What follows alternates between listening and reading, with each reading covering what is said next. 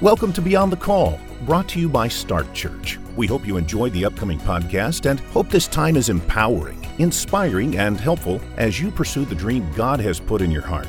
The participants of this podcast are not attorneys, and this recording is not to be considered legal advice. Please contact your local attorney's office where needed. Enjoy today's podcast.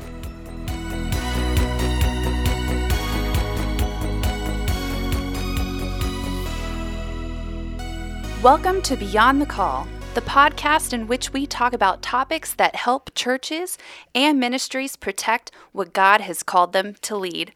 Hi, everybody. My name is Christine, and I'm one of the members here at Start Church. And today we are going to be talking about launch teams, the special group of people that will be by your side as you plant your church. So joining us today is our very own Nathan Camp, who is our CEO. And not only that, he has started launch teams and has quite the history of church planting. So Nathan, thank you so much for joining us today. Thanks, Christine. I appreciate it. Love being here. It's one of my favorite topics, so thanks for having me. Yeah, absolutely. So we're actually going to jump right on in. So the first question is, let's say God has called me to plant a church. Why do I need a launch team? Yeah, great question. So the launch team sometimes is kind of a new concept to people. They think about launching a church and they think planting and the big day and all that sort of things. Definitely. Really, the best thing I think they do is have to rewind the tape to about 6 months before they launch and to consider that there's a whole story before the story that starts with the launch team. And I always say that the launch team is like the group that begins to make the vision a reality. I don't know if you heard the term before. We talked about scaffolding. You know, if you look at a building site, before there's any permanent walls up, there's these temporary structures, right, that get set up. And they're scaffolding. And it becomes the temporary structure where people work and the vision starts to come to pass. The walls get built.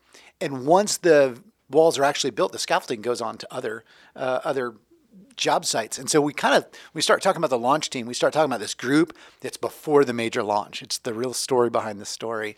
And it's a really important part of the journey. Absolutely. So really a launch team, just kind of feeding into that a little bit, they're like your core group, like the start of the beginning. Yeah. Like right before. Well, John Maxwell used to say that you're not really a leader until somebody's following you, right? Yeah. Or else you're just taking a walk. You become a pastor when you start actually shepherding people. That happens way before your first service. There's this group of people that God surrounds you with and that you're to care for and grow them. And we call them the launch team because their job is to get you to launch. You know, in fact, the launch team doesn't exist the next day. It gets you right to launch. And there's other things that happen after that. Right. But the launch team is really that initial set of people that help the vision start to get fleshed out. Right. That's an awesome support group. So with that, we know we need it. So how do we know who to ask to be a part of it? Yeah, that's great. So the first thing I would do is talk about what is it that they're actually going to do, right? The first couple things that launch teams do is they help you dream. We've planted a couple churches, and I've really found that this launch team is first off where the vision, the kernels of vision that I had in my heart start to be fleshed out. So our second church plant was all about being life-giving.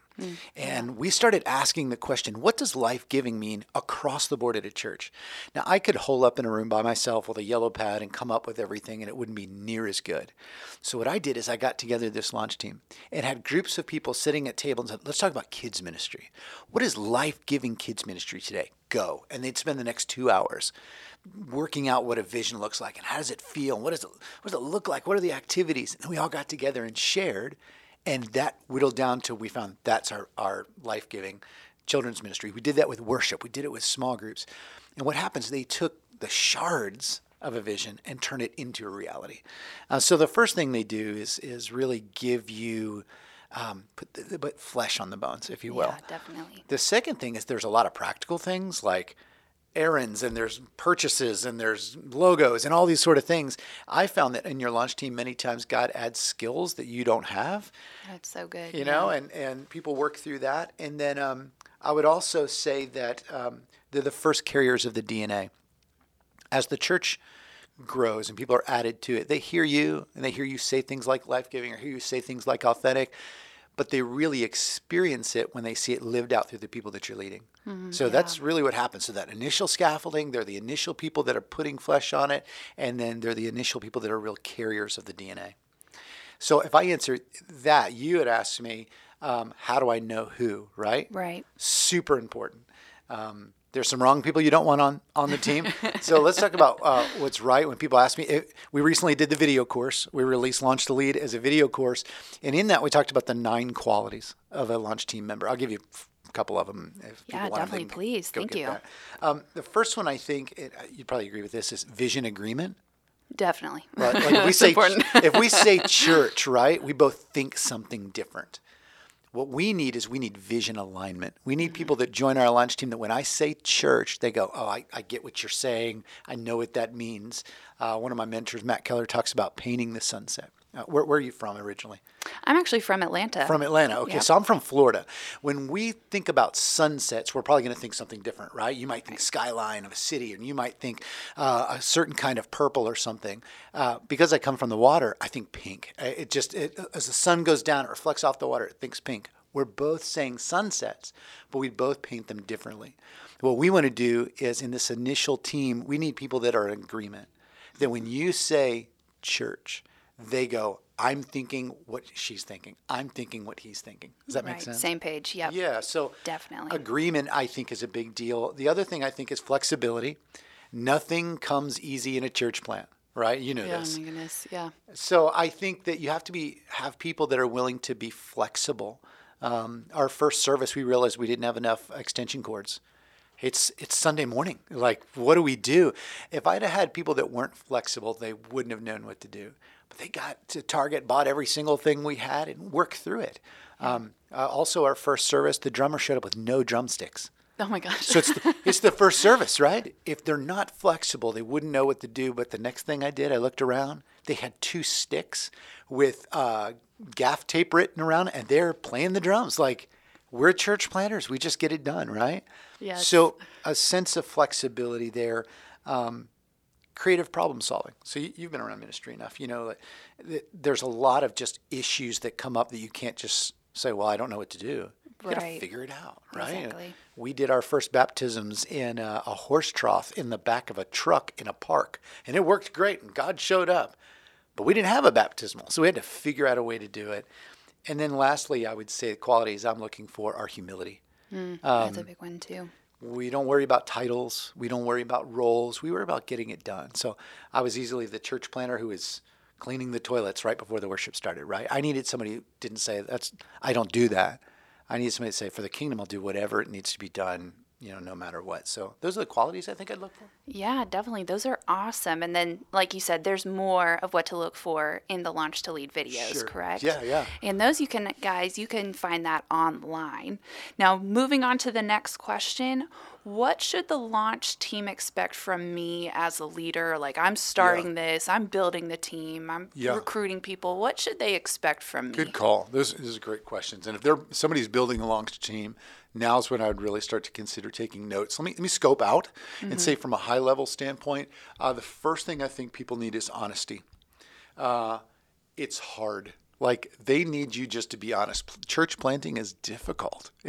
I just had lunch with a church planting couple today, and I had to tell them, hey, listen, whatever you're thinking, it's harder, and they've been in ministry. Hey, it's harder than you think, Right. And so I think we owe it to the people to come with us, not just casting grandiose visions, but being real honest. Hey, it's going to be hard. And joining the launch team is the hardest because you're plowing the ground. So the first thing is honesty, that it's hard.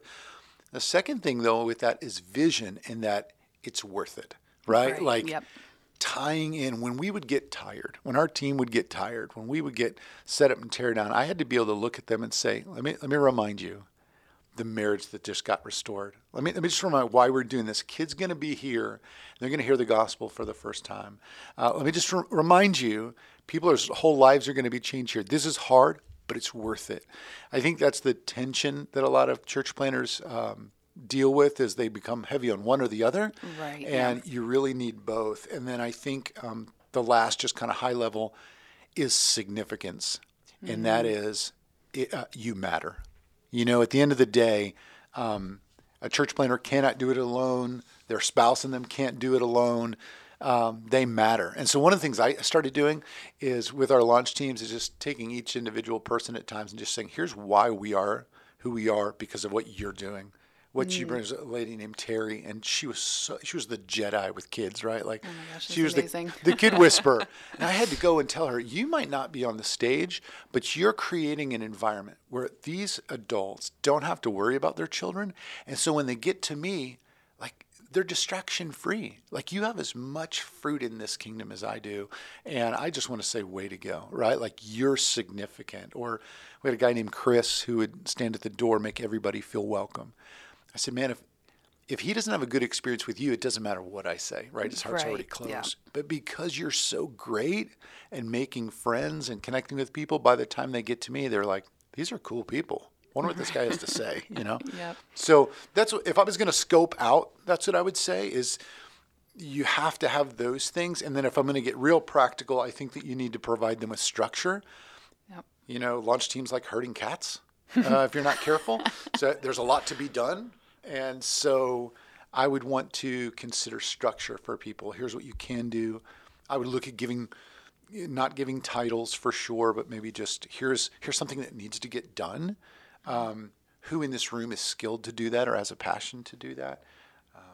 Setting kind of measurable goals. Again, a couple I met with today, they said, you know, we've got 12 people, which is awesome, 12 people on our lunch team.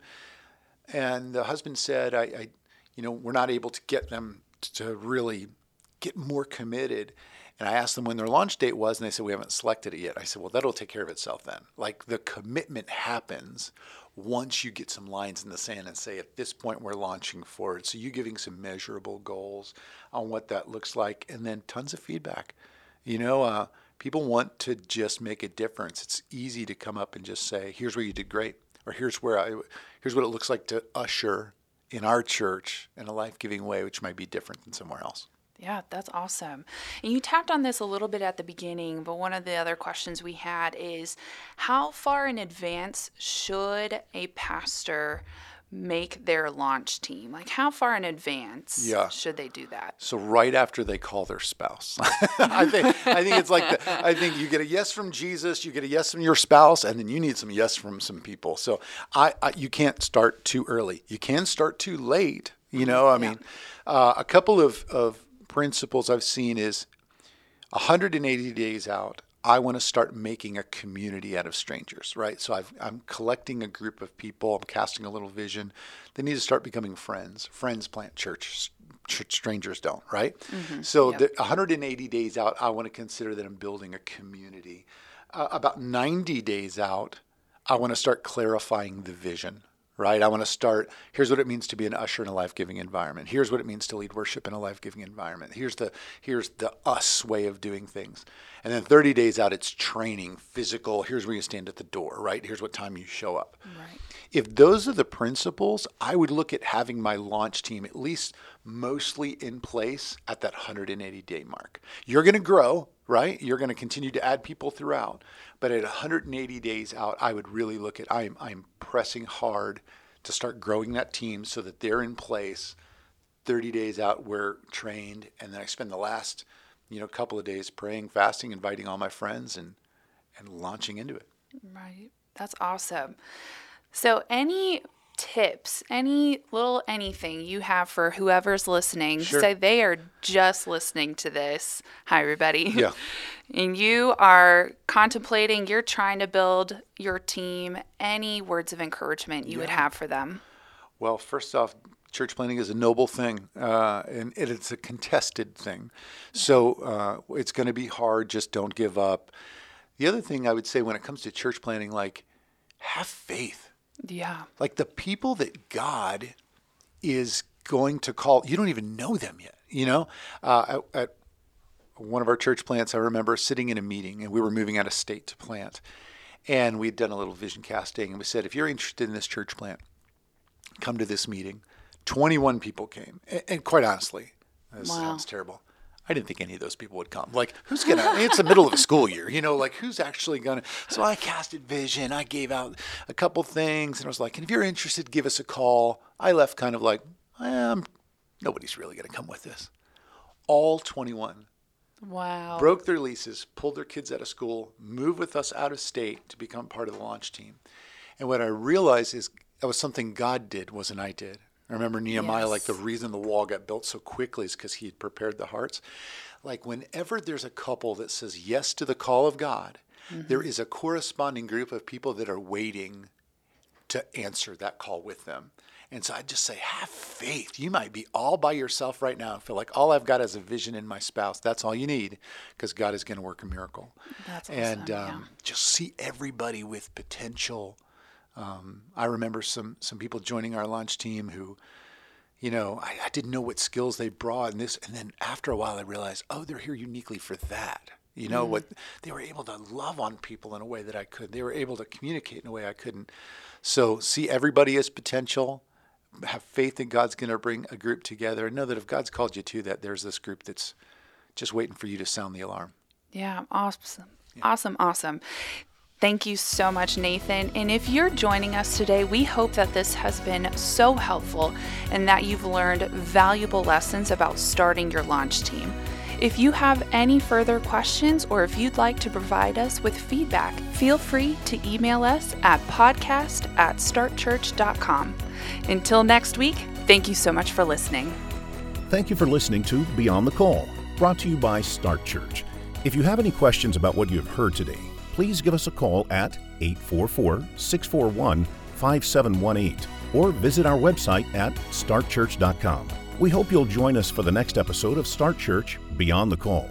Start Church has helped thousands of churches and ministries protect what God has given them to lead. Check out our website at startchurch.com or feel free to call at 844-641-5718. We would be honored to serve you.